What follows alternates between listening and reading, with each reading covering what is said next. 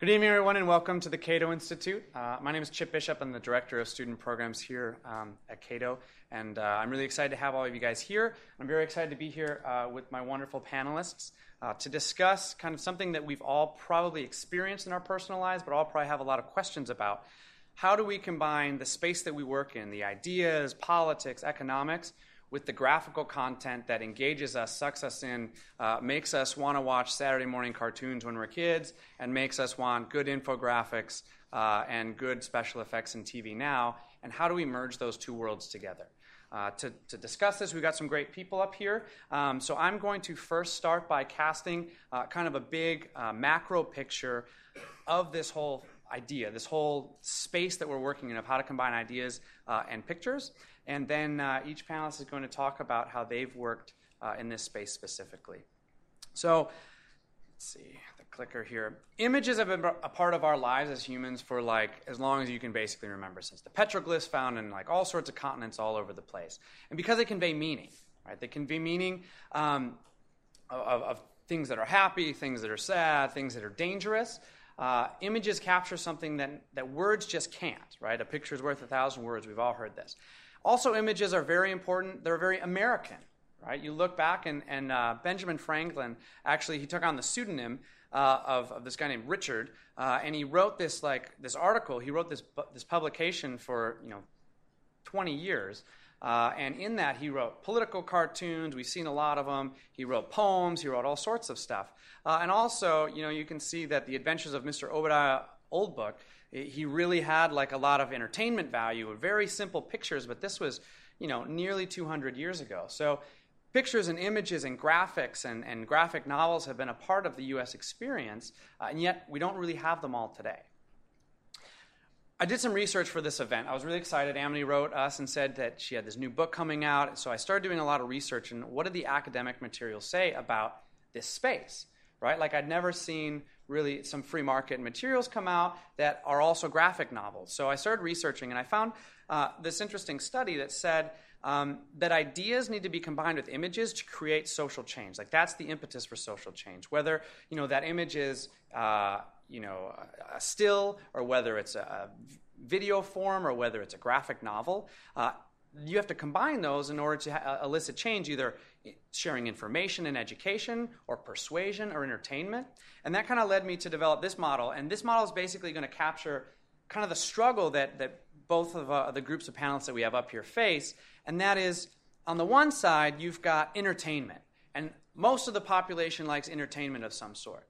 And on the other side of the x-axis, you have information, you have education, right? You've got like the empirics, and you have a much smaller population. And that's the space that we often work at here in the policy world. When we're trying to create political change, when we're trying to take ideological change, we end up having a very small population. So what we need to do is shift back towards that entertainment line, and we end up somewhere in this happy medium. And you see the little triangle there. It's kind of like the pivot, right? If you err too much on the side of entertainment, it tips that way, and you lose the education factor. If you stay too far on the information education side, you don't have enough people to actually matter. So you need to shoot for this basic medium.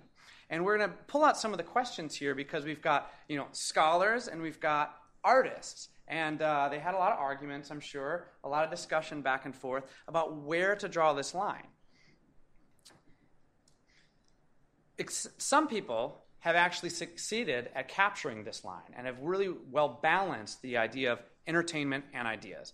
Maus is a classic example of this. I think it sold over 1 million copies and is basically a graphic novel format of a biography of this guy's father's experience when he was growing up in the time of the Nazis. And you look at the pictures here that he captured. What did he capture? In the question, I don't see if you can see it, he says, like, we had nowhere to go. So we walked in the direction of somewhere, but nowhere to go. But you've got the imagery here of that, what do we have here in the white? We have the swastika, right? So the graphic is able to capture all of these different flags in our brains, and it triggers in one image rather than taking paragraphs to explain it and state it outright. So Maus it actually won the Pulitzer Prize after it finished its 11-year series in 1992. But it's difficult to balance the message and the medium, and some works succeed, And some works you might recognize on here. Over the last years, a couple more have succeeded. Who watched Magic School Bus here ever in your life, right? You remember that. It was engaging, it was interesting, and it was educational. But you look at Khan Academy, the YouTube U, you look at the graphic novels, these are all science-based.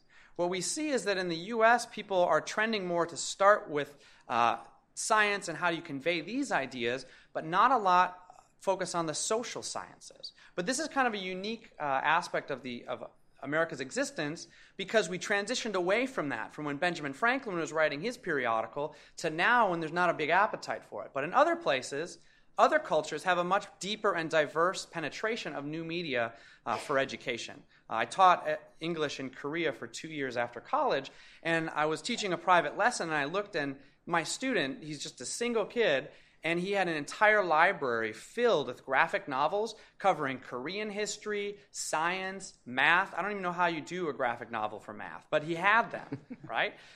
So they had a very deep penetration of these ideas, but we haven't really seen that come to fruition here in the space that we work. And that brings us to today. We're getting there.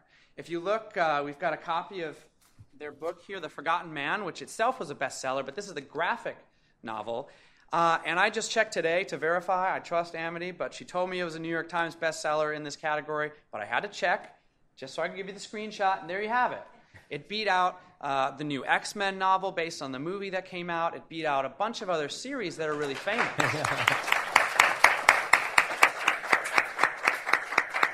And those congratulations are really due to them. So congratulations, you guys.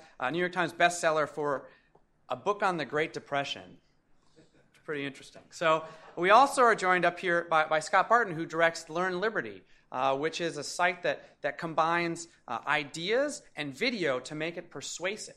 And they struck something. They started this 3 years ago, and within that time, they've received over 20 million views on over 300 videos, and they've worked with 70 faculty members to prepare these videos. Who knew that you had 70 faculty members that agreed with these kind of ideas in the first place, let alone they're lending their name and their face to this. And that's another idea that we're going to address, is how taboo is going on camera and talking about these ideas. How taboo is writing a comic book when you're an aspiring academic. So those are the things that we're going to discuss today. And I also just want to highlight a couple other actors in this space. You've got Female Force, Ayn Rand by John Blundell of the Institute for Economic Affairs in the UK. And you've got Under the Staircase, an economic adventure series for kids, which is a novel series that addresses these economic issues. And you've got Cronies by Generation Opportunity, right? This new series of, kind of this G.I. Joe fashion of documentary on these ideas. So I'm really excited today. I'm going to introduce our panelists. We're going to have a little different than a typical policy forum here. We're going to have each panelist come up and kind of share some opening remarks, and then we're going to have a lot more discussion back and forth, probing into how in the world did you make this work, why in the world were you crazy enough to start it, and what can we do moving forward. So I'm going to start by introducing Amity Shlaes. She writes a column for Forbes and serves as the chairman of the Calvin Coolidge Presidential Foundation. She's the author of the New York Times bestsellers Coolidge, The Forgotten Man, and The Greedy Hand.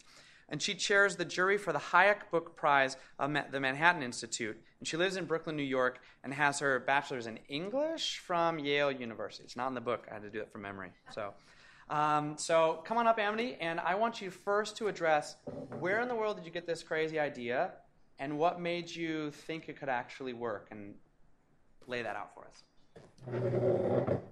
Oh, wow. Can you hear me? I feel like this is a little far away. We want to thank you, first of all, for coming, and Chip and Cato for preparing this for us. I'm trying to think. I think the number one problem that a group like the people in this room has is we take ourselves very seriously. Our cause is very serious. Things are wrong. We see a necessity to fix those things. But sometimes we also, we get a little, we become control freaks in dealing with the material. I wrote this book, The Forgotten Man, The History of the Great Depression, and that's a period which is very contentious, and only very smart people can work in monetary, right? Most of us aren't smart enough to do monetary. We're just tax people, right? And then only the highest, smartest mathematician or engineer can do, real monetary. And there's a lot of intimidation that goes on in that area. And there's a lot of there are many, many fights about the New Deal and why it didn't work. And, Nobel Prize winners have sat here and argued, and other people are deeply intimidated. And that means that's a problem, because actually what I found in writing Forgotten Man was that what went wrong in the 30s was pretty clear. The government intervened too much. It caused great uncertainty through arbitrariness. We don't usually quantify uncertainty sufficiently. The VIX index is not enough. Various stock market indices are not enough, but there's important work doing that now. The government made it worse, more or less, in the 1930s, sometimes involving money. So it wasn't that hard at all, but it needed to be conveyed to a much greater audience. And even if a book like Forgotten Man, thanks in part to Cato, and many of you, could sell a lot, my book said government made it worse, well, that wasn't very satisfying. I kind of wanted to get all that I'd learned to a larger group, and I became impressed with cartoons, just as Chip said. For example, with Maus, which actually my husband was the editor of at the Forward, a Jewish newspaper years ago, before it had all these big prizes. I could see that. But you have to find the right artist. A brilliant guy, not Paul, said cartoons are a gateway drug to content, and that resonated with me. Gateway drug, that works, and they do convey. I went up to White River Junction, where a lot of cartoonists, Paul may know some of them, live, but they weren't the right ones. And I think finding the right artist is key. So I'll just say finding Paul was like a blessing, and he made this book. It's a different kind of effort because it's collaborative, and we talk through a number of questions. I'll just say briefly what sort of questions, is that right, Chip? We sought to address. One, it was an adaptation from an extant book, The Forgotten Man. How closely do you hew to the original book? I found, and I think Paul found too, he can speak for himself though, that we didn't really like to have a stentorian, preachy, modern speaker talking back, and then the Great Depression came, and then the government did this, in this very, again, teacherly voice. We wanted to have the story tell itself because it does, because the evidence is there. The government made it worse. So we actually did some novelization. We had a superhero in this book, Wendell Willkie, the power executive, right? And power, electricity is related to superheroes. There was even a company called American Superpower, which was an electric company in the 20s. And we let Wendell, who was a character in the book, tell the story. So we're going through the pictures. Sorry. So I found Paul, and then you can keep going. That's Paul. I'll back up and just say a couple things. This page is hard to see, and I'm sorry about that. We broke out some pictures for this. This is supposed to show an economic concept. We were thinking about economic concepts. This is the economic concept that tariffs don't work. This is a page about what a goof Herbert Hoover was. And Paul and Chuck, who work with us on this, and I came up with the idea of showing what a goof he was through his aging athleticism. He played a game with a medicine ball, and once in a while he dropped the ball, and he also dropped the ball on tariffs. This is a discussion about the Smoot-Hawley tariff, which has been popularized. Maybe your parents have showed you, or you've seen yourself Ferris Bueller's Day Off and the scene about tariffs in there. Tariffs are inherently incomprehensible, and they're hard to explain, but we tried to convey that he messed up, and he was a little bit vain about this counterproductive tariff, so that's what that picture did. I think you can move ahead just to the Keynes picture. Couple ahead, or one back? Yeah. This is a scene of, I really wanted to convey not only a few ideas, but also some figures you know and maybe don't like. This is John Maynard Keynes writing to Roosevelt. He actually did, this material comes from a letter he wrote to President Roosevelt. Keynes was to the right of Roosevelt on the treatment of business. He said, don't treat business like lions and wolves. Treat businessmen like domestic animals. Herd them along and they'll be fine. And I thought that was very funny. But to give you an idea of how much the artwork mattered and how perfectly Paul did this, you can see that we got china that suited the period, right? Yes. So that's kind of liberty-like China that they would have had. And Paul's from Canada and closer to England than we are and knows all these things. But this page took a lot of work to make it really look like Keynes, to make him look as tendentious as he was, because he was kind of bossy, because he was very smart, Keynes, writing Roosevelt and laughing at himself. And I'll just say, I think, a couple things more. Maybe Migrant Mother would be good. So just to give you more of a feel for it, this is an iconic image from the New Deal. Do you know it? How many people know it? Right? It's what you get in school. Oh, they were poor. They were really poor. It's true. They were hungry. Florence was hungry. That's her name. But what I had discovered in writing Forgotten Man Print was this picture wasn't quite what it seems. It was actually a setup by the government, right? You know that the government sent out the photographer.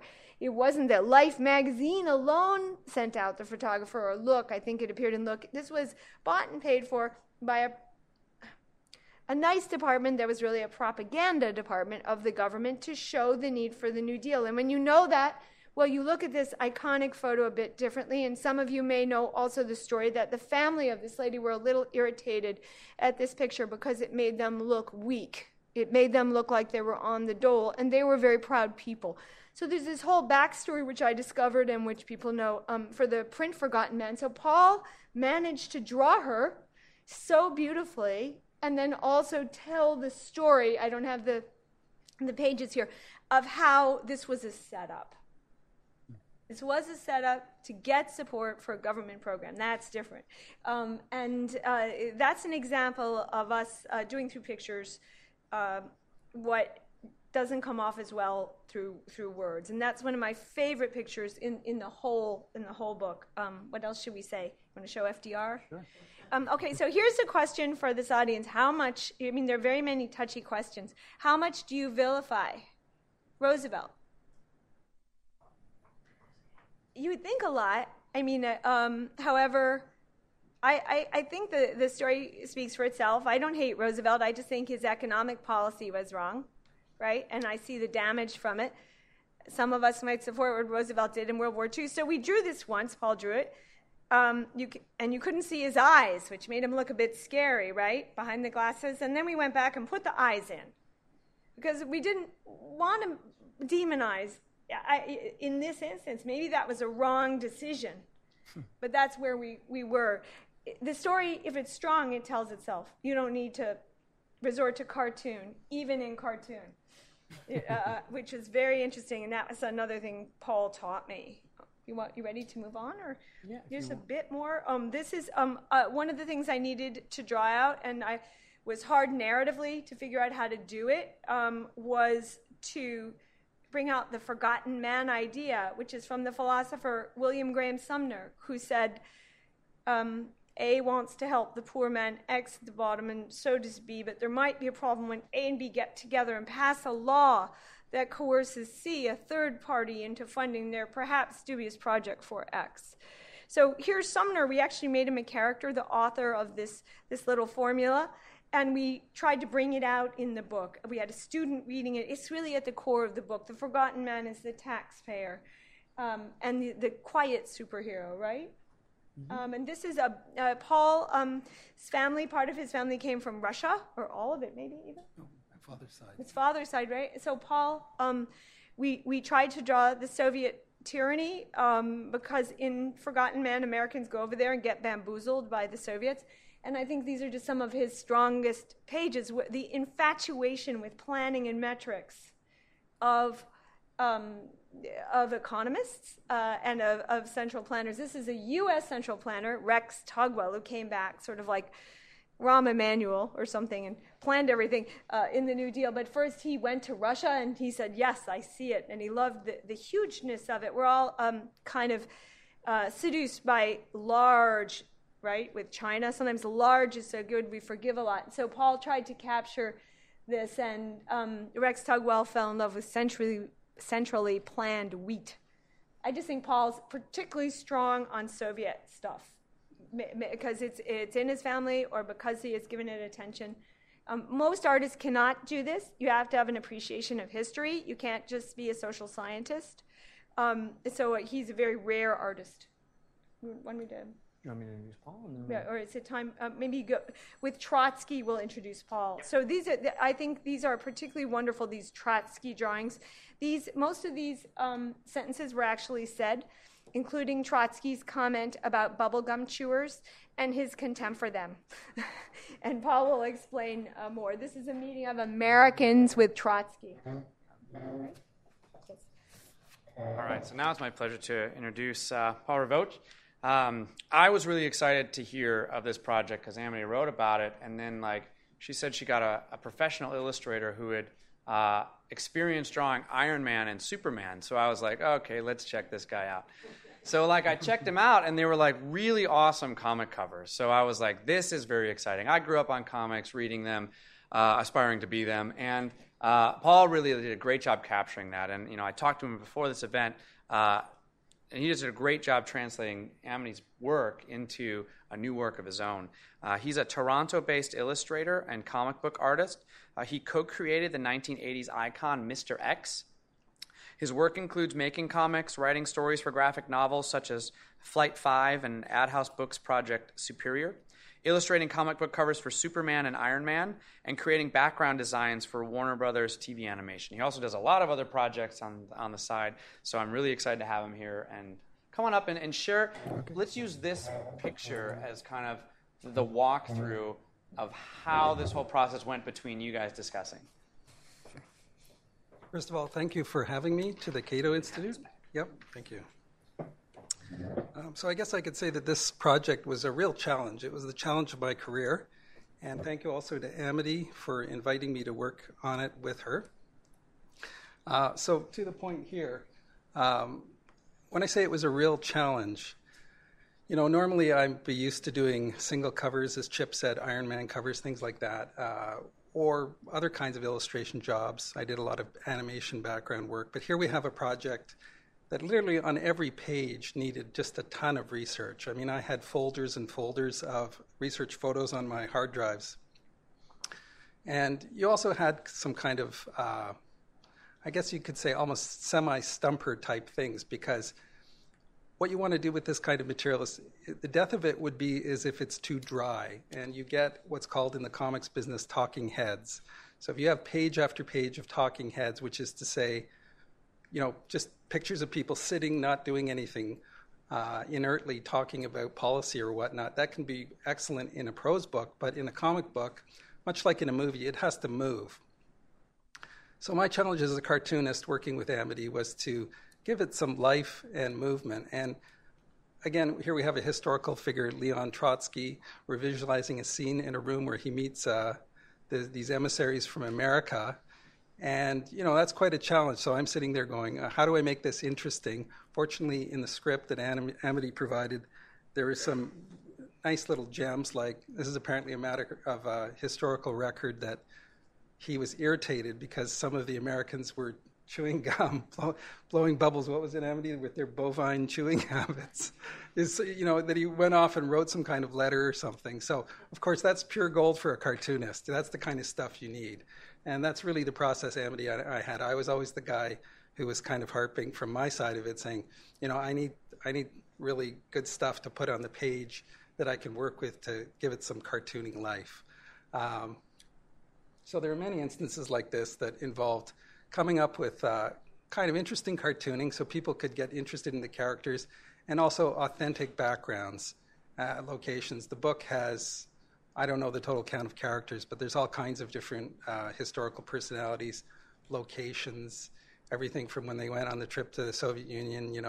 We needed to find out, for me, you can write in a script, they're on the deck of this ocean liner discussing what they're going to find in the Soviet Union. So for Paul, the challenge is I sit in my studio and I go, how the heck do I draw that? It's easier said than done. Yeah, I guess I'm looping back to the first thing I said. This is a real challenge. I learned a ton doing this job, and I'm very proud and happy to have done it. Great. When you're still up there, I'll just throw out a quick question for you. So looking, you already discussed kind of how hard it was, but can you explain kind of the interchange? Was there tension where, we kind of showed that graph at the beginning where you're stuck with the economist on this side and the entertainer and engager on this side, what were some cases in the book where you had that back and forth to pull her towards your direction?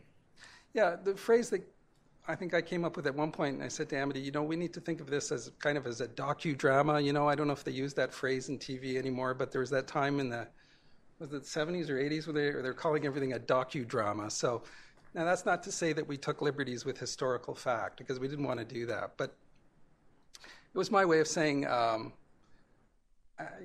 realizing as a cartoonist, as Chip has said, there's a line between, being too crazy with the cartooning and being too over at the other end with data. So I was always working with that to try and find that middle point. Does that answer your question? Mm-hmm. Yeah, it's great. You spared us the details of the brawls you guys had. No, I can think of one of them. Just to stick to the ships going over, the name of this ship that the men came back on, the Social Democrats who were going to run the New Deal, was Leviathan.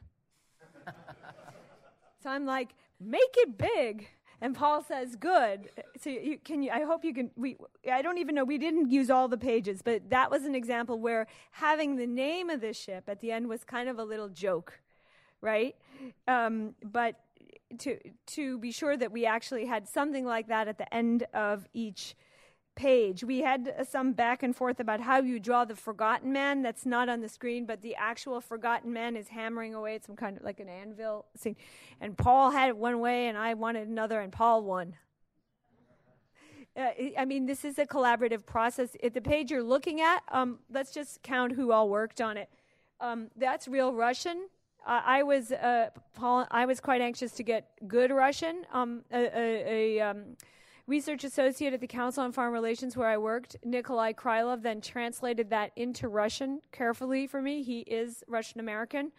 And Paul, there's another page when they were in the Soviet Union where they go to visit an art show, and we had to verify that the art show really happened. It was the Printer Union art show, and that it was right then. When the bell rang behind Stalin, there's a bell, we had to be sure you really could hear a bell from the Kremlin to do with the question of religious liberty, because Stalin was stamping out the church. And so often I would want something in the pictures that Paul wouldn't. I will say Paul understands the importance of simplicity, and he dragged me over from complexity to simplicity, probably not far enough. These books need to be far simpler than you imagine. But quite a good way. Insofar as this book is clear, it's due to Paul. Thank you. Well, yeah, and the docudrama comment I made earlier, it's just really the same thing as what Chip's saying, that it has to be entertaining, because the book itself has to be readable. That's kind of like the candy coating that keeps people chewing, and then inside there's the actual content. Because I believe in the content of this book. It's a serious book, but when I was brought onto the project, I realized, if it's too dry, people will just stop at a certain point. So our challenge was to rework the material, adapt it into the comics medium, and really we eventually ended up just kind of reworking the entire thing. And as Amity had said earlier, we introduced the narrator, Wendell Wilkie, who's both the kind of, in the framing sequence, he's a narrator, but he's also a character in the story, as those of you who've seen it will have seen. Excellent. I'll ask one more question. Sure. Why did you do this? Right? You've got a lot of work on the side. You're very talented. What made you venture and spend years of your life doing something like this? And then has that cost you anything working in a sphere that, he wrote an article in the Wall Street Journal just last week talking about what it's like to be a conservative or libertarian working in a medium that's gotten so progressive that Superman declared he was a citizen of the world and renounced his U.S. citizenship, right? Yeah. So, why did you do it, and then what consequences may you face because of it?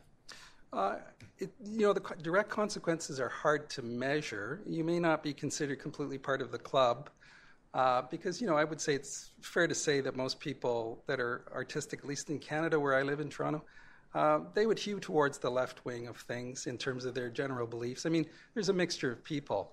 But when I read this book, it closely accorded with my own beliefs. I feel very strongly that younger people, as a parent, I feel younger people should be exposed to other ideas other than the progressivist kind of menu of ideas which have become the default sort of by osmosis has slipped into the culture. Everybody, they've become such a ground level of thinking that everybody can't even see that they're thinking with these ideas.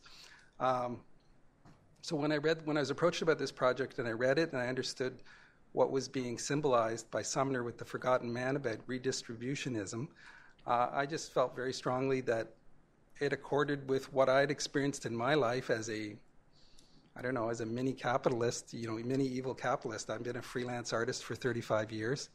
I came by my own beliefs honestly, and as Chip alluded to, from some of my family's experiences with communism in the Soviet Union, I have a deep hatred for communism and anything to do with it. So that made it, a no-brainer for me to work in this project. So I put my full force into it, and it was a real commitment. It took many years, 3 or 4 years of solid effort, but it was worth it. Great. All right. Thanks a lot. Thank you. So we'll get back to some more of the frames that they covered, but I want to take a moment to introduce Scott Barton, who's going to give a little presentation of his own, and then we'll jump back into, I'd like you guys to talk through this chicken story that you guys mentioned.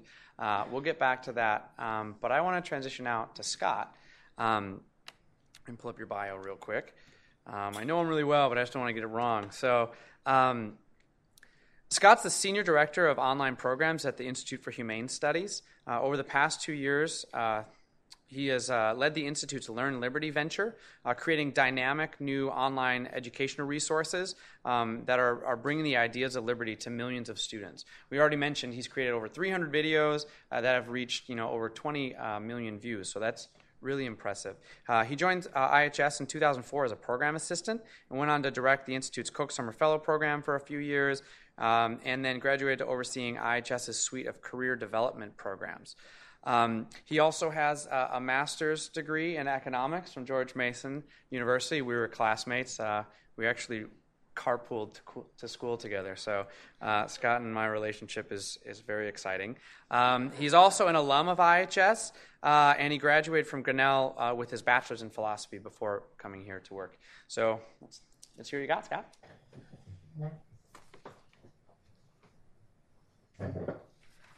Thanks, Chip.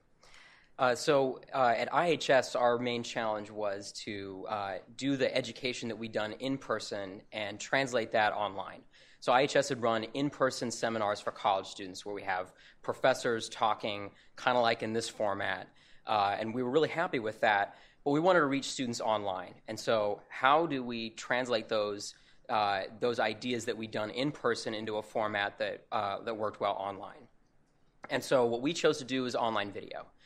We observed that young people were spending more and more of their time online, particularly on YouTube, which was a fairly new platform that students were spending a ton of time on. And YouTube was actually, in the 2008 election, the second most popular search engine behind Google for people looking for ideas about politics. So we thought this was a huge opportunity to reach more people with a message of liberty. And so, as Chip mentioned, 3 years ago we started experimenting with making videos, and we actually some of our first videos fell into the exact trap that Paul was talking about. They were talking heads. Just put a camera in front of a professor. That's going to be interesting, right? Well, we found out pretty quickly that was horribly boring. Those videos weren't watched very much. I think we were right to choose professors as the messengers in our videos. We thought that the professors lended some good academic credibility to what we were talking about.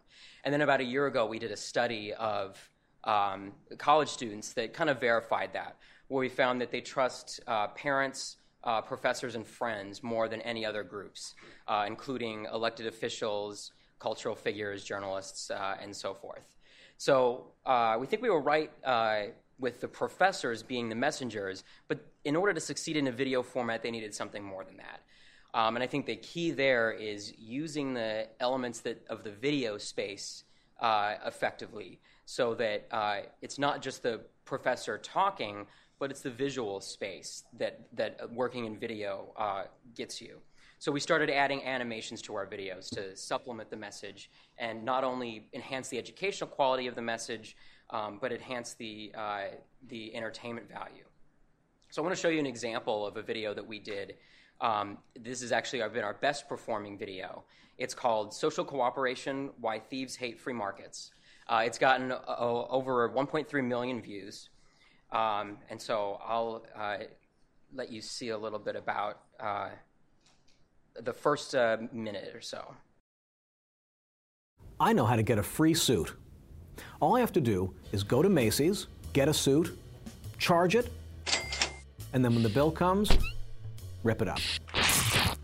Ethical issues aside, you see the main problem with this approach is that I can only do it once. The next time I go to Macy's, they'll know, because they made a note of it last time, that I rob suits, and they won't give me another one. But I have a clever idea. I'll go to Penny's and get a free suit there. But hang on. When I try to get my free suit from Penny's, they won't give me one either. Macy's has told them that I'm a suit thief. That's odd. One view of the marketplace is that it's a dog-eat-dog world of hostile competitors. The philosopher Thomas Hobbes saw the whole world that way. Since Macy's and Penny's are competitors, you might expect that Macy's would hope that I would rob Penny's next. That would even things out. But they don't. In fact, they share information about thieves. They've figured out that in the long run, it's in their mutual best interests to help each other crack down on theft. That's more important to them than short-term getting even. If they didn't share what they know, they'd be cut off from a tremendous information network about theft. So helping the other guy isn't contrary to their self-interest at all. Despite their being competitors, they have a strong incentive to be cooperative. Even more interesting is that they came up with this system on their own. It wasn't a grand design by enlightened rulers, a top-down plan.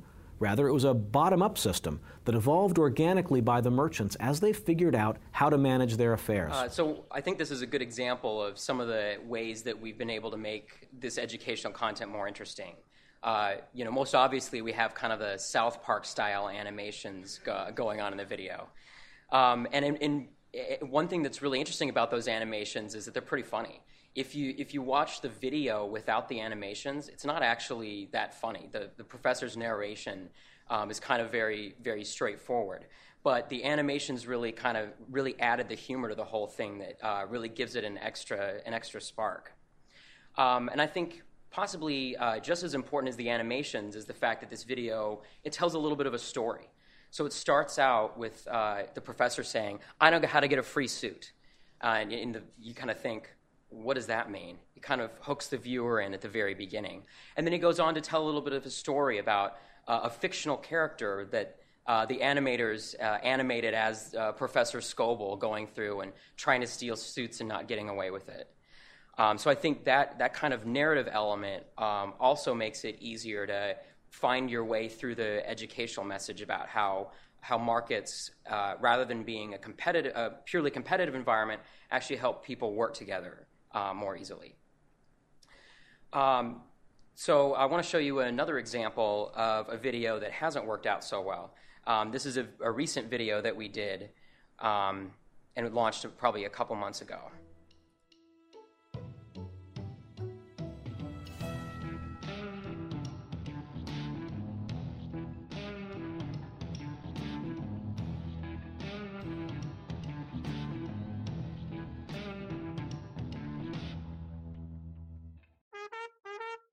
At first glance, New Orleans culture is a bit of a puzzle. How is it that this city can possibly afford to spend so much time, resources, and energy on partying, drinking, eating good food, and listening to good music? But what if I told you that it was precisely this carefree culture that made all the difference to successfully recover in the wake of Hurricane Katrina? We are here in Uptown New Orleans at the Maple Leaf Bar with the man, the myth, the legend, Phil Fraser of Rebirth Brass Band. I can't help but think how difficult it must have been to endure something like Hurricane Katrina. How did that work? Well, first of all, we're a traveling band. We've been around for 31 years. We already get ready to hit the road when Katrina had stopped. It took about 2 days to be back on the road. It took about 2 days to get back on the road. That's really remarkable. Did you ever stop and think, maybe you guys could just switch to another city? Nah, man. Switch to another city won't work for Rebirth. Rebirth, a New Orleans band, period. So I started back in 4th grade playing trombone, sousaphone, and from... So that's about the first minute of the video. And this was part of a series that we're actually really excited about because we got kind of a hip young economist who as being a little edgier than your typical professor, even more so than Professor Scoble from the previous video. And we were trying a new format. It was documentary style, where you kind of got a man on the street. But unfortunately, this video only got a little bit less than 5,000 views, which for us is not very good. And I think you'll probably immediately see some of the reasons why. I think the production quality wasn't quite as good. And I think more importantly, we didn't really do a good job of capturing the visual space as well as we have in some of our other videos. We want to pursue this kind of documentary style a little bit more and see if we can get better at it. But I think this highlights some of the challenges that we've faced more recently with venturing outside of a format that's more analytical and kind of a straightforward, ideas-oriented narrative like you saw in the previous video. I also want to talk a little bit about how the videos are made. Kind of like Amity and Paul, the videos are really a collaboration between the professor and the video producers. Our faculty really bring the ideas content and the intellectual message that we want to get across educationally. And then we rely a lot on video producers, not people on our staff, but professionals out there working in video to really bring that message to life in the video format. So like Paul was saying, every video is a collaboration between those two people. And I also do want to highlight some of my staff who are in the audience, particularly Liz McCaffrey. Stand up, Liz. Liz was actually the producer who has made, on our staff, most of the videos, including the social cooperation video I just showed earlier. So moving forward, one thing we're really focusing on is how do we pick topics that are really going to appeal to young people? How do we not just talk about issues that we care about but not other people care about, but how do we link the message we want to get across with something that people are likely to care about? So also from some survey research we've done, we found that young people have definite preferences for issues they're interested in. Economy and jobs kind of dominates their sense of what issues they think politicians should focus on, followed in a distant second by government spending and debt, college tuition, healthcare, et cetera. But what's interesting is even if these are the issues that young people think that politicians should focus on, they're not even the top concerns for young people. Young people are far more concerned with things like their own finances, their own career, what they're doing in school. Some of our follow-up research suggests that young people have a very short time horizon. They're thinking 2 weeks, 2 months, 2 years ahead, not necessarily what's going to make the economy better in 10 years. So that's the kind of challenge that we're trying to face moving forward, is how can we strategically pick topics and use the topics that will relate to people and then use the video format to effectively address those kind of topics. Cool. Thanks, Rod. So we'll leave this up. I'll show a couple stories that they have up there, but I'm kind of left with like a big macro picture, right? Like we've heard about Learn Liberty, we've heard about turning works into graphic novels. They're linked together by this idea of using graphics and communicating ideas. So why do you think projects like these are important? Are they important? And if so, why do you think they are? Amber, do you want to lead off, or Paul? No, Paul. Well, I would say, just if we watch our kids, where are the kids? They're where the screens are. Everybody's on their screens. I mean, so as I said to Chip earlier, maybe it's Steve Jobs' fault with the iPhone. But, really, that's where people seem to be. So now, a graphic novel's not a screen, but it deals in imagery, and it's visual content. So I think that's probably one answer. I know, Amity, you had mentioned that one of the reasons that we need to be in this space is that other people are occupying it, right? Other people are using the medium. Do you view that as a reason that pushed you to pursue this? Well, I don't know. Is the audience familiar with Howard Zinn's visual history of empire? Well, Howard Zinn is a progressive historian. I think he's no longer with us, but he's very influential, and he also did a graphic version, which I've seen around quite a bit for years now, of empire, of foreign policy. And, when Paul and I and Chuck totted it up, we found that there were I don't know, at least one Emma Goldman graphic novel and 3 Che Guevara graphic novels, and just what you can imagine. So it seemed that a lot of content, including political and historical content, was being conveyed through pictures. So we thought we'd have a go. This takes us back to the arrogant theme. If we want everyone to learn economics like a graduate student, we're not going to reach most people, right? So we might know economics, hopefully, like a graduate student, but we have to relax a bit. I would push back a bit to what Scott said. I don't think professors alone can convey this material because they want to get tenure. So when they're trying to get tenure, they're trying to please someone who likes complexity usually and is safe. And this all takes incredible risk and humor. And sometimes professors, unfortunately, because the nature of the guild of the academy, do not get rewarded for doing weird things and taking strange risks, right? Especially at that key period in their life, when they're trying to get tenure, which is not a free market concept, by the way, tenure, right? So I would encourage everyone to include non-professors as educators in all these projects along with professors, because even if they aren't always trustworthy, sometimes they're better artists. Thanks. I would add... Sorry, I'm teasing you, Scott, here. Yeah. I recall being a boy in the 60s and reading all kinds of comic books and, comic books. And it comes down to what ideas are circulating in the culture.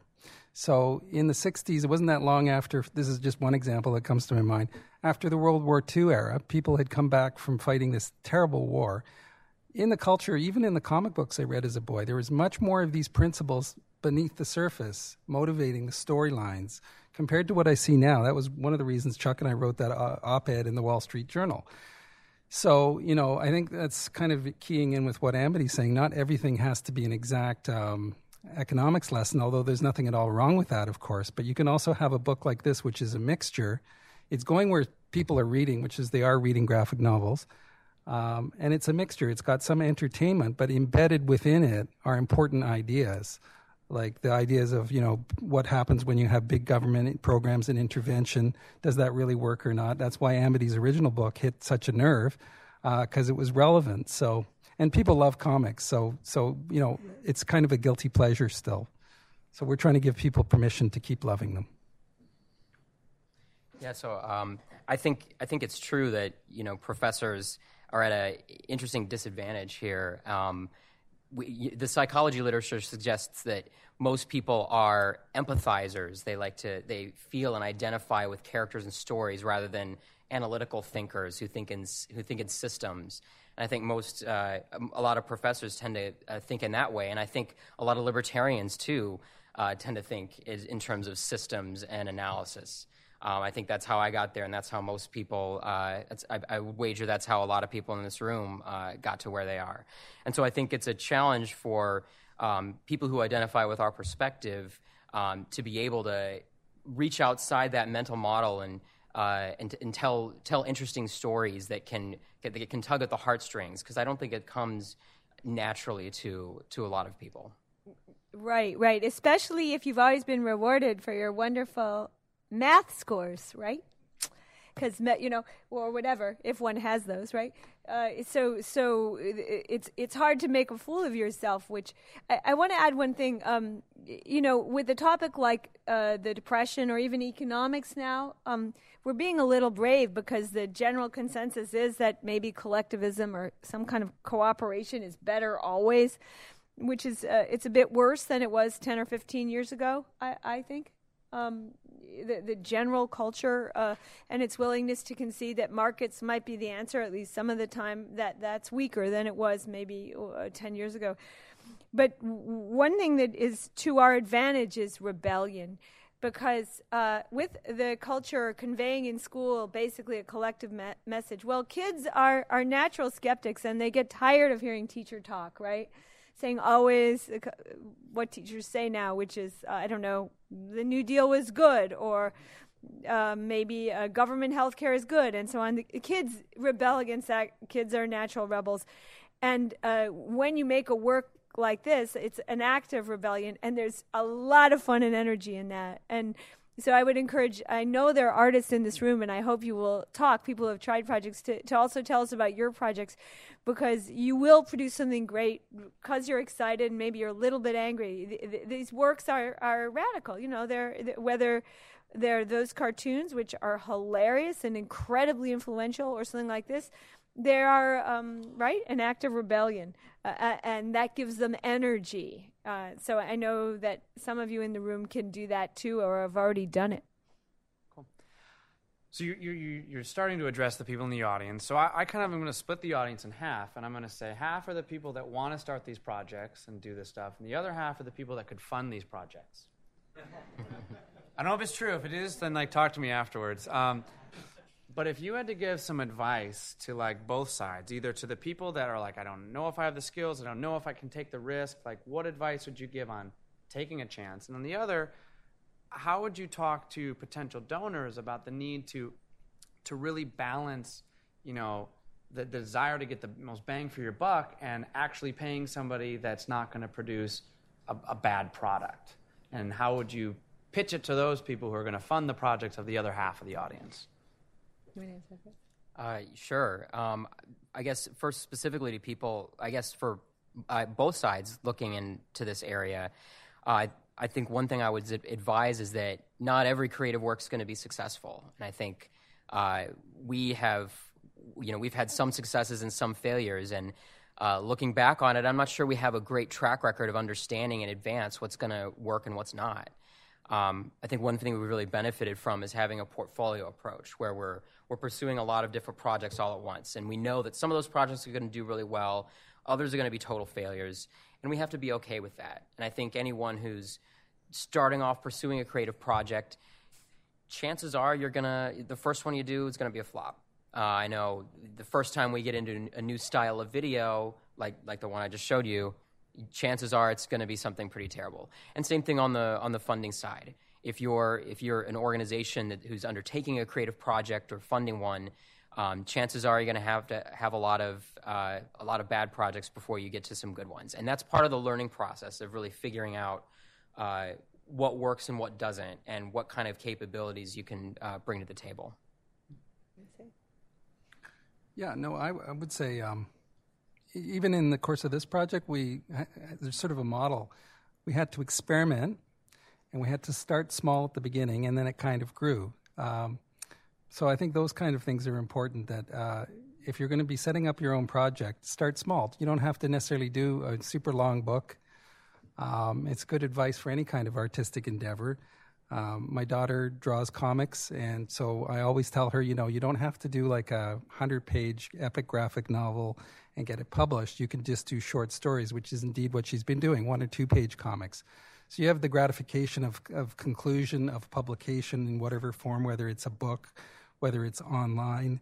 And I guess a third point I would say is, it's like the classic adage about writing is write what you know, draw what you know and believe in. So for me, this was a natural. I love history. I guess Chuck Dixon, when he recommended me to be the artist, he knew that I had drawn this comic Mr. X, which was mentioned, which has a kind of Art Deco, Depression-era thematics to it. So as a natural there, and also the kind of ideology or the message behind this book I believe in and agreed with. So it wasn't like a resistance, like Amity mentioned, looking for other artists. There was no slippage. There was no pulling back or balking, and no, do I really have to draw that? So I think for people setting up their projects, it's like that classic advice. You really have to get through something, especially when it does get longer, you have to believe in it, or else you're just not going to get through to the end. I think it's all said. Okay, cool. So I want to jump back and let you guys work through one of your sketches. Let's tell me when to stop on the chicken one. Okay, how about this? Does it start here? Yeah, that's right. fine. Right. So if you can walk us through kind of a frame. If you guys pick up the book, there's something like 1,800 individual sketches in here. Paul, how long did this take? Well, we're saying about 4 years. It depends on when you demarcate the beginning of it, but yeah. How long does it take you to draw one frame? It really depends, but when you're really up to speed, you could probably do a page in a day or two, but it really depends on the specifics. They varied widely. Some took a lot of research. Some were duds and didn't work. We had to scrap them. Either Amity scrapped them or Paul scrapped them and said, being a little bit perfectionist, you'd go, that just doesn't feel right. When you look at it the next day, every artist or writer knows this phenomenon. The secret of writing is rewriting, so the secret of drawing is redrawing. So they really varied. And some, when you get in that kind of good groove, things would just roll off and you could hit it really fast. But other times they took several days. So the book, you guys organize it because a comic has to have each individual page kind of has to be a story, but then it plays in the big role. So we pulled up one here. If you guys could talk through this little section, and then we'll open up for audience to ask some questions. Well, I think if I would redo this book, I would have 1,800 pages. Because I would cut out each panel, so they're 300 pages with 6 images each, and give each a page. Because the drawings, one of the things that we experienced on this learning curve is the drawings are so good, they need time to be absorbed. So what you're seeing here is 1/6 of a page, the beginning of a story. This is the story of a famous story about how the New Deal was brought to its knees in an unlikely court case called Schechter. The Schechters were little chicken butchers who were aggressed by a big regulator, the National Recovery Administration. And the beginning of that aggression by the regulator was an official came to their door. Like just as the IRS might come to your door, or, that cold moment when you feel the little bit of concern after the doorbell rings, or the cold finger of fear. And one of us, this is a health inspector. The chicken case involved health of animals. And one of the jokes that we made was that we made the health inspector sick. So you can see that, right? That's not very good, right? Instead of preventing disease, he's bringing it. And this actually happened. That was our added, we don't know whether Mr. Lampe, that was his name, he really existed, was sick. And then he came in, and you can see his eyes have, you can't see his eyes, right? You can't see the pupils because we wanted to make him as scary as an inspector would be, as the IRS is when it rings your bell. And these are the Schechters, and they're looking, right? So that we're trying to convey that. And I think the next page, we don't have it. But this is the moment when the regulator tells you it's going to be okay, and you just know it's not going to be okay, right? That very familiar moment when you're a little bit afraid because the investigator keeps investigating.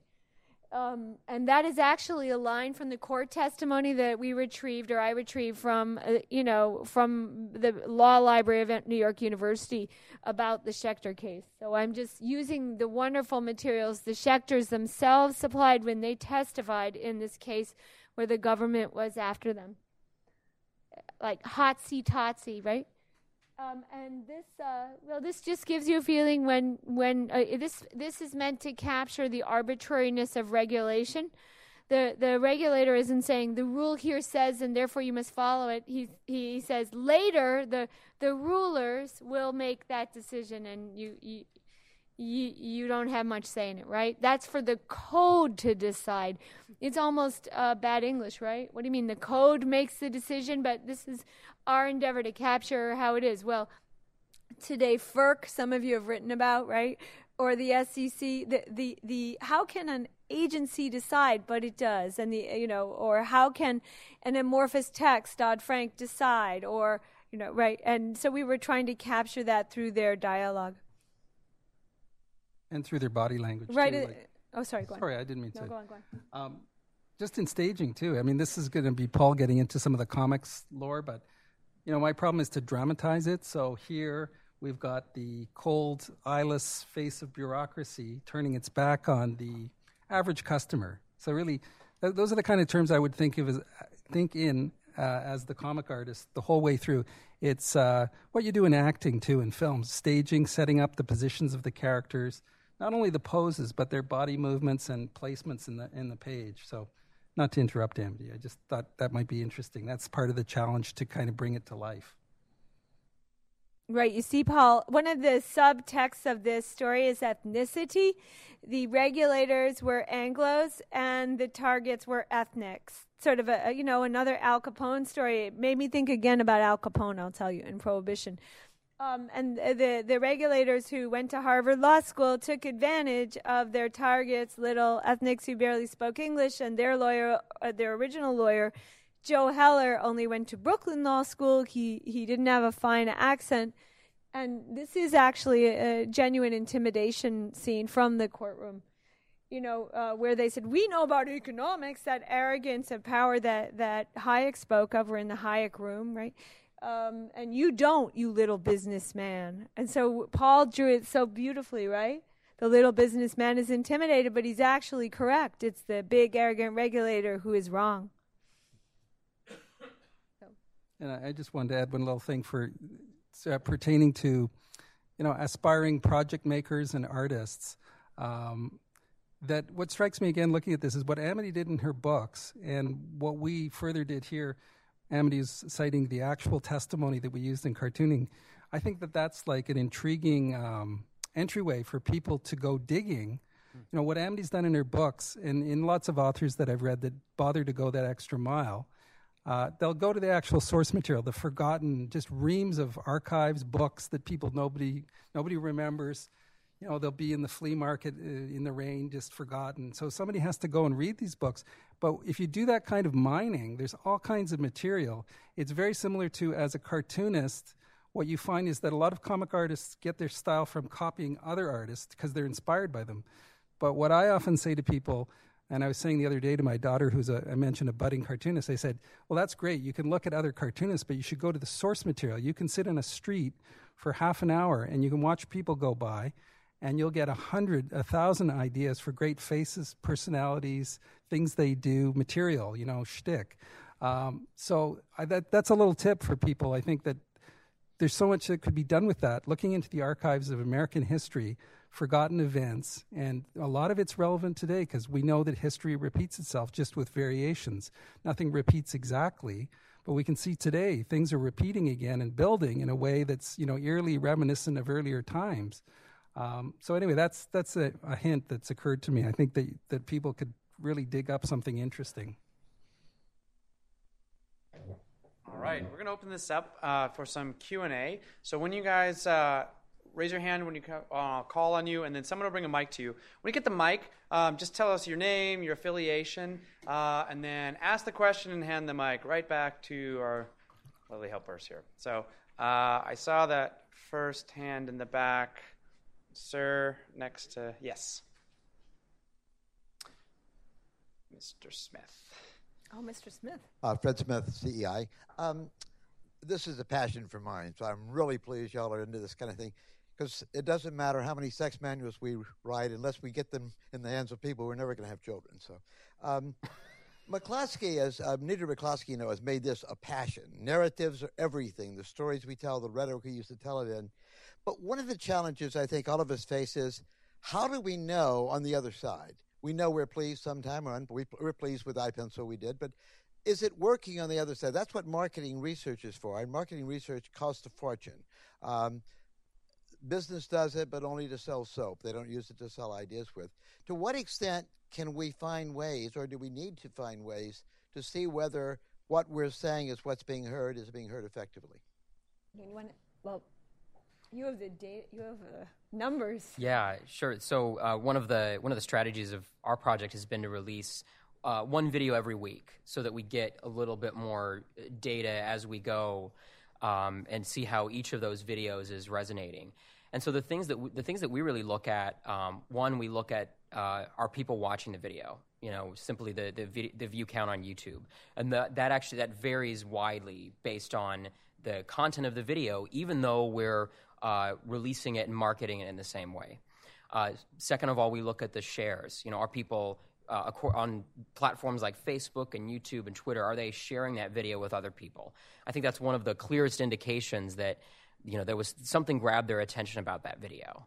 And so I think these metrics get at some indication of whether people like the video and found it interesting. It doesn't quite get at education, which you mentioned, Fred.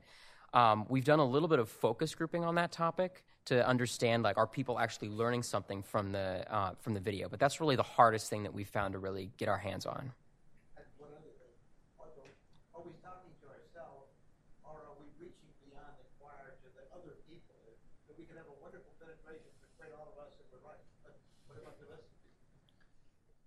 Well, I'd hazard a guess and say, again, comic books, the forgotten medium for this kind of material. I think that, young people, they're forming their ideas about the world, young people of whatever age. They're going to come across things in books like this that they've never heard of. And our hope was, I love history, our hope was that it would pique their interest, that they would be encouraged to look into this more. Because, of course, we couldn't cover everything about any of these given topics in any great depth, even at 294 pages. But I would hope that between the different components of the book, there's a cast of characters, there's a timeline, there's the book itself, that would stimulate people to really look into it. Because I think you're right, that there's a risk of preaching to the converted already. But younger people will read this kind of material. As I was saying to somebody too, it's a natural for sharing, as Scott mentioned, on Facebook or different social media platforms. Because once you create a project like this, you've got a data bank of all kinds of imagery that can be retasked for various purposes. Cool. All right, we'll swing it over here into the aisle. Ben Anderson, Anderson Strategies. This kind of takes me back to the 70s, 60s and 70s, and Junction, What's Your Function, Schoolhouse Rock. Hold it a little closer. Thank you very much. Wondering what your age range is, your target age range. Those videos or films or animations were basically aimed toward the really, really young generation. Are you aiming toward junior highs, high schools, beyond that? Because a lot of the curriculum today is actually going against the grain, and it's reaching down in the first, second, and third grades. Well, I'll start to try to answer that. What age group? Well, there's a what age group are we going to? I think in the U.S. there's an idea that cartoons are for kids. And if you're smart, in 4th grade, you move over to books, right? In Europe, they don't have that idea. And in Asia, they don't, right? Correct. You stay with pictures your whole life, just as you might stay with movies your whole life, right? Remember, in the past, we used to say, smart people read books, they didn't watch movies. Well, that's changed. Smart people read books, they didn't watch TV. That changed in the 70s, right? I don't know.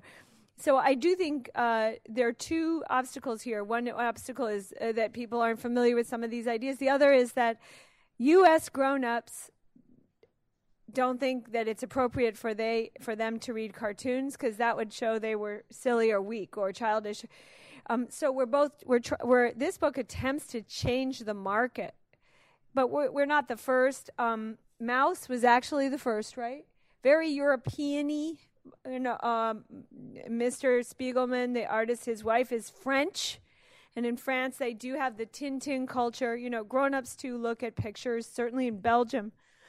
So we have two obstacles. One is we kind of have to stretch the minds of adults. And I am personally targeting adults, children up to the age of 60, right? And see if we can coax them to think differently. And then the second obstacle is to convey ideas they might not have been familiar with before, right? Sure, no, Amity's quite correct. I mean, in France, Belgium, I have some of that heritage too. And, seeing the way that they interact with comics, it's markedly different, and I guess it's the genesis of how it, came to be in North America. Comics came, I think, out of pulp magazines and cheaply printed periodicals on newsstands. So it became associated with the kind of throwaway culture, quick stuff for kids, and then there was another thing that happened in North America, which is that comics became, after a certain point, they narrowed down to almost one genre, with some exceptions, but comics are usually identified with people as being superheroes in North America. And that's really a confusion because comics are just a medium where you marry, it's a hybrid between words and pictures. So you can do infinite numbers of things with comics. And again, Amity has stated quite rightly that people like Art Spiegelman with Mouse and Europeans, the Japanese, all sorts of Asian cultures, they have just a cornucopia of different things they do with comics. They are not there's no stigma. You'll see people commuting, reading comics of all kinds, And that has been changing somewhat with graphic novels here, although I don't know how many kind of quote-unquote adult, serious literary type graphic novels are really coming out. There are some, but it could go a lot further. I mean, it's an unlimited medium, really, is the message I would say.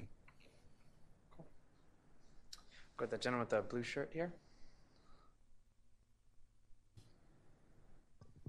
Hi, Jordan Schneider from Eurasia Group with my screen. From the where? Eurasia Group, Political Risk. So just had a question. Thanks so much, first of all, and wonder if you guys could square a circle for me. In the beginning, I was really struck by when you started talking about FDR and how you kind of wanted to give him this nuanced portrayal and, made sure to put his eyes in.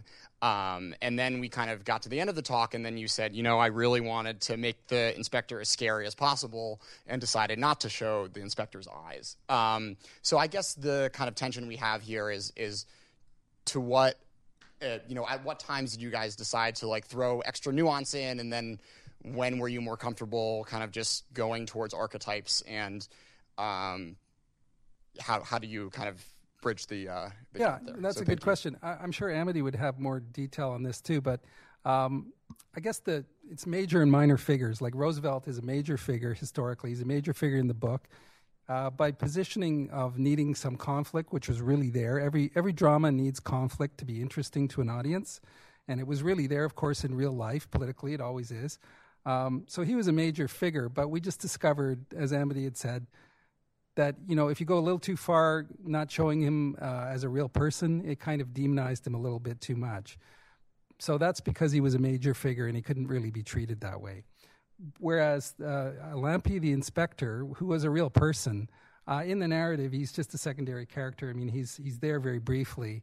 And like I said earlier, I think that he's like a symbol of overwhelming government bureaucracy, faceless, that doesn't listen.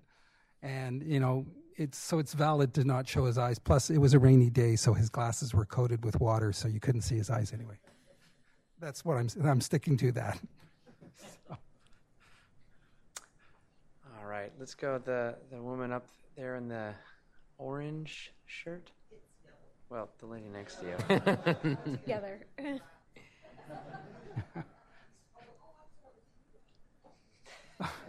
They can go. You can go next. Oh. Thanks. Hi, I'm Kelsey. I'm with AFP. And I guess this question is mostly directed to Barton. I'm interested in the videos because we do something similar at AFP. How do you address the risk of belittling or condescending to your audience when the issue is simplified and explained in cartoon form? And what feedback have you gotten from focus groups regarding this risk?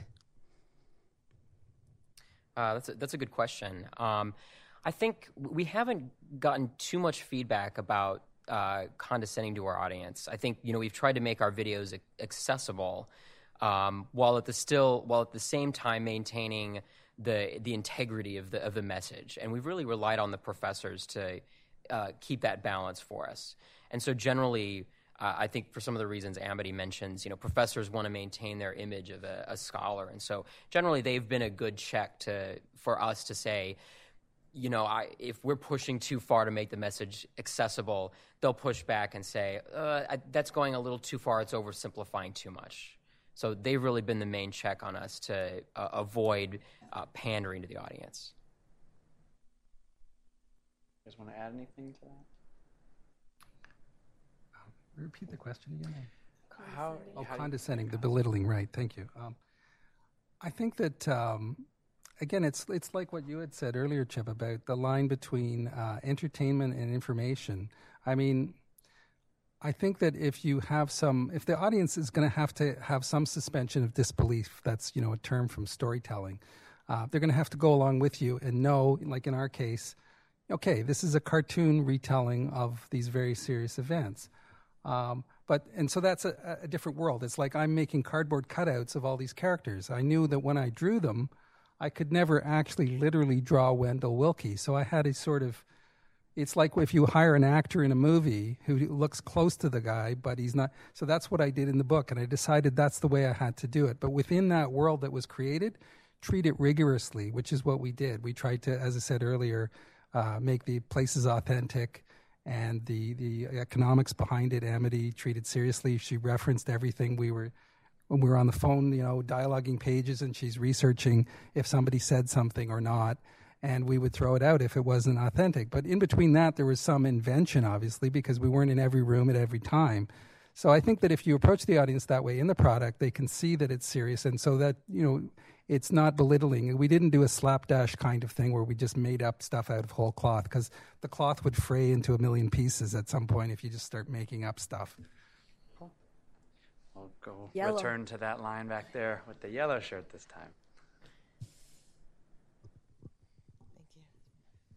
My name is Claudia Farris. I'm a PhD candidate at George Mason University, School of Public Policy. I have a question about the limits of the delivery system. In education, for example, there are skill sets that are conveyed via drill and practice, and that underlies the ability to think and develop ideas. I hear you with regard to its ability to convey ideas. However, there are analytics behind many of these ideas, certainly in economics. The whole undergirding of economic theory is the analytics, and it's possible to ignore that in your delivery system.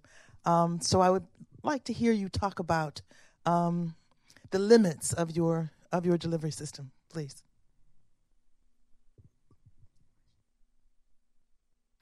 Sure, I'll talk about it from the point of view of video. I think you're right. There are two big limits that I think we face. One is how much of that intellectual heft we're able to communicate in the visual medium. If someone really wants to dig deeper into some of the analysis and concepts, you might not need as much of the visual element. And so one thing we try to do with our videos is make sure those interested people know about opportunities they can do outside the video. That actually gets back to Fred's question earlier. I think we feel it's a success regardless of whether we can measure the education. If we know if someone's inspired to take another step, to learn something else online by visiting some other website, or by applying and attending another event. So I think that's one limitation, and then the other limitation is cost. A visual medium takes a lot more time to implement than something that's not visual, and I'm sure Paul's very aware of that. So doing something that's a lot more in-depth, you're going to run up on limitations of time and cost of what you're able to accomplish in something highly visual. So, cool. I'll give them a chance to ask We'll questions. go to the back up there with Mr. Igor with the blue shirt.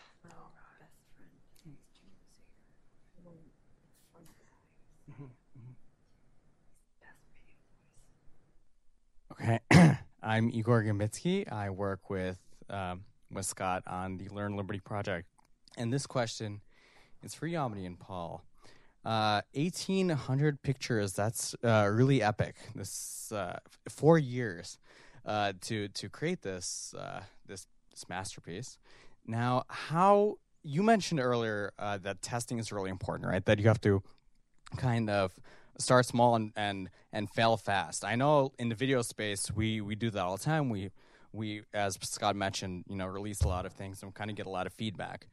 What kind of feedback did you get, in jumping into executing on 1,800 pictures? And are there other ways in which you're kind of getting this material out other than just through the book? So the question is, do we need 1,800? Is the investment worth it? Is that the question?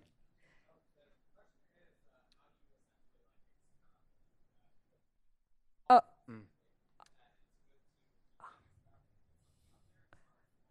Well, it's a very important question, and now we're thinking of doing several books. In a series. Maybe those books would be shorter. So we'd be copying Scott. We'd make a lot of books, shorter books, or stories like Paul's Daughter Charlotte. That's one way to do it, right? To have your experiment be less weighty because you have more than one try instead of just one big try. But I mean, how you measure whether it's worth it. Well, one thing is sales. So we're very gratified about the sales. But of course, it's a big experiment. It's a big investment. I mean, this book was in gestation longer than an elephant, right? So that's a long time. I don't know, I mean, I think if I were doing this scientifically, I'd have more essays, more tries, of course. But life isn't always a lab. And I would say my comment about starting small was probably like new original projects. In this case, it was an adaptation of Amity's book. So we had that kind of as a template. It was already a success in the marketplace. And it was like a touchstone. We were adapting it into a new medium so we could always go back to it. So that justified the risk because we knew the original book obviously is a great bestseller. We had to go a little bit on faith that people would get what we were doing. So there is the risk element there for 4 years, but so there's a bit of maybe of a different process, and that would probably be the case for every project. You have to find a sort of a pathway through it. But even at that, when I mentioned experimenting, in the early days when I was doing pages, I did a lot of work that was thrown out in the earliest parts of it, or I would send Amity things, different drawings, and it'd say, oh, that doesn't feel right. But then it slowly started taking shape. So that's the experimental process. I would just say, I think Chip mentioned people are considering investing in projects like this. That, of course, the experimental model is really good, and I like that attitude. I'm going to try a lot, and some of it will stick, right, and some won't. But maybe I've been receiving some wonderful, wonderful emails from people who are interested in these projects, and they've made clear to me what I also have come to think through this experiment. Adaptation is hard and maybe overrated. It might be better to do original projects. I think where this book is flawed, and I can name 10 places at least, it's because of our decisions about whether to adapt and how to adapt. We probably should have just done an original book, but, we were trying da-da-da. That's one. Two, the investment takes more than you think. So if you go back and look at the Road to Serfdom cartoon that was drawn off Hayek's original work, so important, it was pretty good, but the investment was insufficient. It was just something somebody drew off in a week on the, in the storyboard at a New York advertising agency as a favor to General Electric. It was like Look magazine. It was something? like one of those. Yeah. Right. These investments are significant. Okay, that's worth it. And the other thing I would say is put animals in your stories, and weapons that shoot, and big men. Just think about the part of the brain to which you're appealing. That's what's interesting about this. It appeals not only to the analytic, but also to all other parts of the brain, the emotion part, right? And that's what's fun about it, in the same way that classical music might, right? Which part of the brain is listening to the music when? Humans love to feel different parts of their brains working, and that will make them give the attention to your important subject when both their emotions and their analytics are engaged, maybe seriatim. So it's a big investment, but it gets to people. Gateway drug to content keeps coming back to me way more, I think, than print.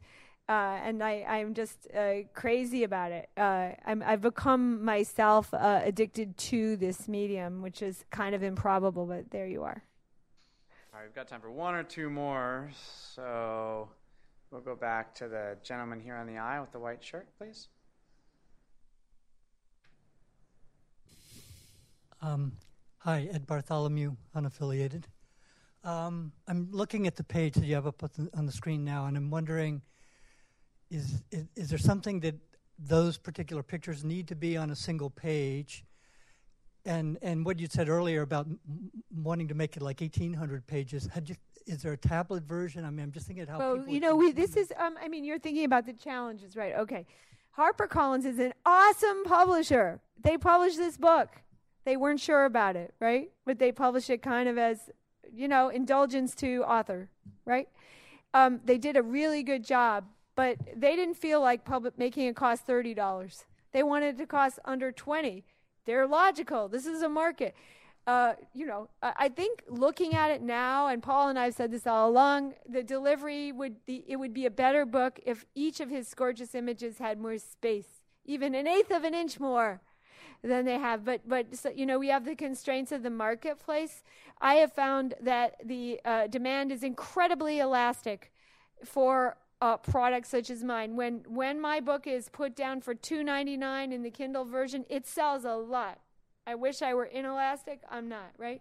So that's the problem. And there is software for converting this stuff, and you may know about it pretty quickly to a tablet type version. The issue is that the writing has to. You can tell this. You tell us. The writing has to be legible. Right, and you can do it.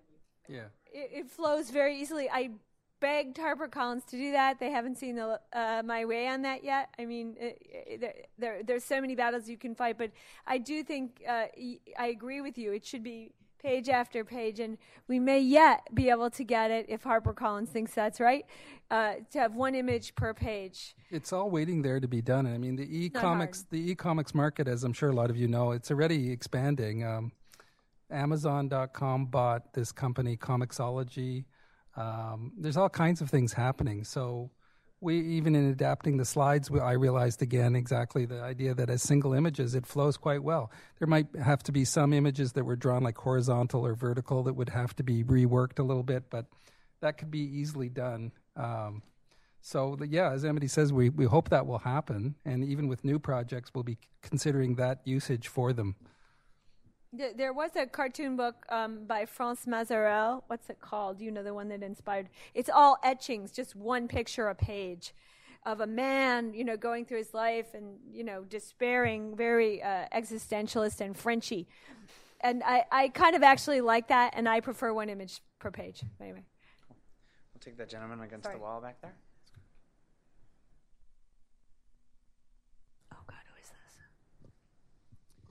Hi, I'm Neil Chilson. I'm an attorney advisor for Commissioner Olhausen at the Federal Trade Commission, but I'm definitely here in my individual capacity. Real quick, any of you who are thinking about investing in a project like this, I could not recommend highly enough reading Scott McCloud's Understanding Comics. That will show you the power of this medium to convey very complicated ideas, and I think it's well suited to even ideas as complicated or as simple as economics. But real quick, a question. The U.S. comic industry has a really interesting history. It has a flourishing counterculture. It did, especially in the 60s, 70s. It also has a lot of experience with self-censorship under the threat of government action in the 50s. And so, given that kind of history, I'm curious, why aren't there more comic artists doing work for individual liberty that talk about individual liberty in the U.S.? That's a real stumper. I mean, I can address Canada.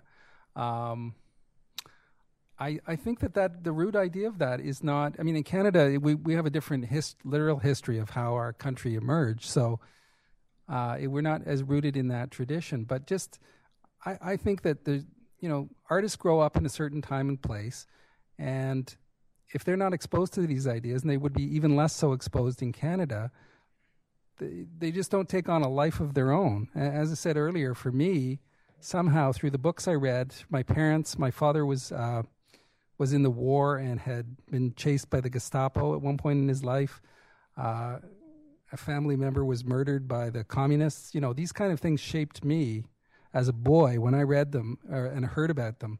I misspoke. When I heard about them from my family, they powerfully impressed me. And then when I read different materials that were circulating in the culture, I said to somebody earlier today, it could be as seemingly innocuous or as disposable as a Dell war comic in the 1960s I read. It was about the Battle of Iwo Jima in the Pacific Campaign. So you read these things, and beneath it is this conviction, like somebody bothered to put out this comic. They were trying to communicate something to somebody. Sometimes they were even written and drawn by veterans. And so that impressed me as an artist, and I became one of those people who, as I went into business, I discovered what liberty versus non-liberty, what it all means. And it sort of emerged. Why there aren't more? That's a stumper. I guess it's the culture isn't exposing people to it. Particularly, that's always a stumper for me. Why are all artists that I meet so hostile and they're usually in the progressive camp. Like if I go to a place and meet artists, I'm going to assume they're all progressives pretty much, with maybe one or two exceptions. And the exceptions, as we said in the Wall Street Journal thing, they usually have to hide in the business because you get hostility. And nobody wants hostility. Nobody wants to lose work. So it's the way the culture seems to have gone. And I put my weight behind this project because I believe in the ideas behind it.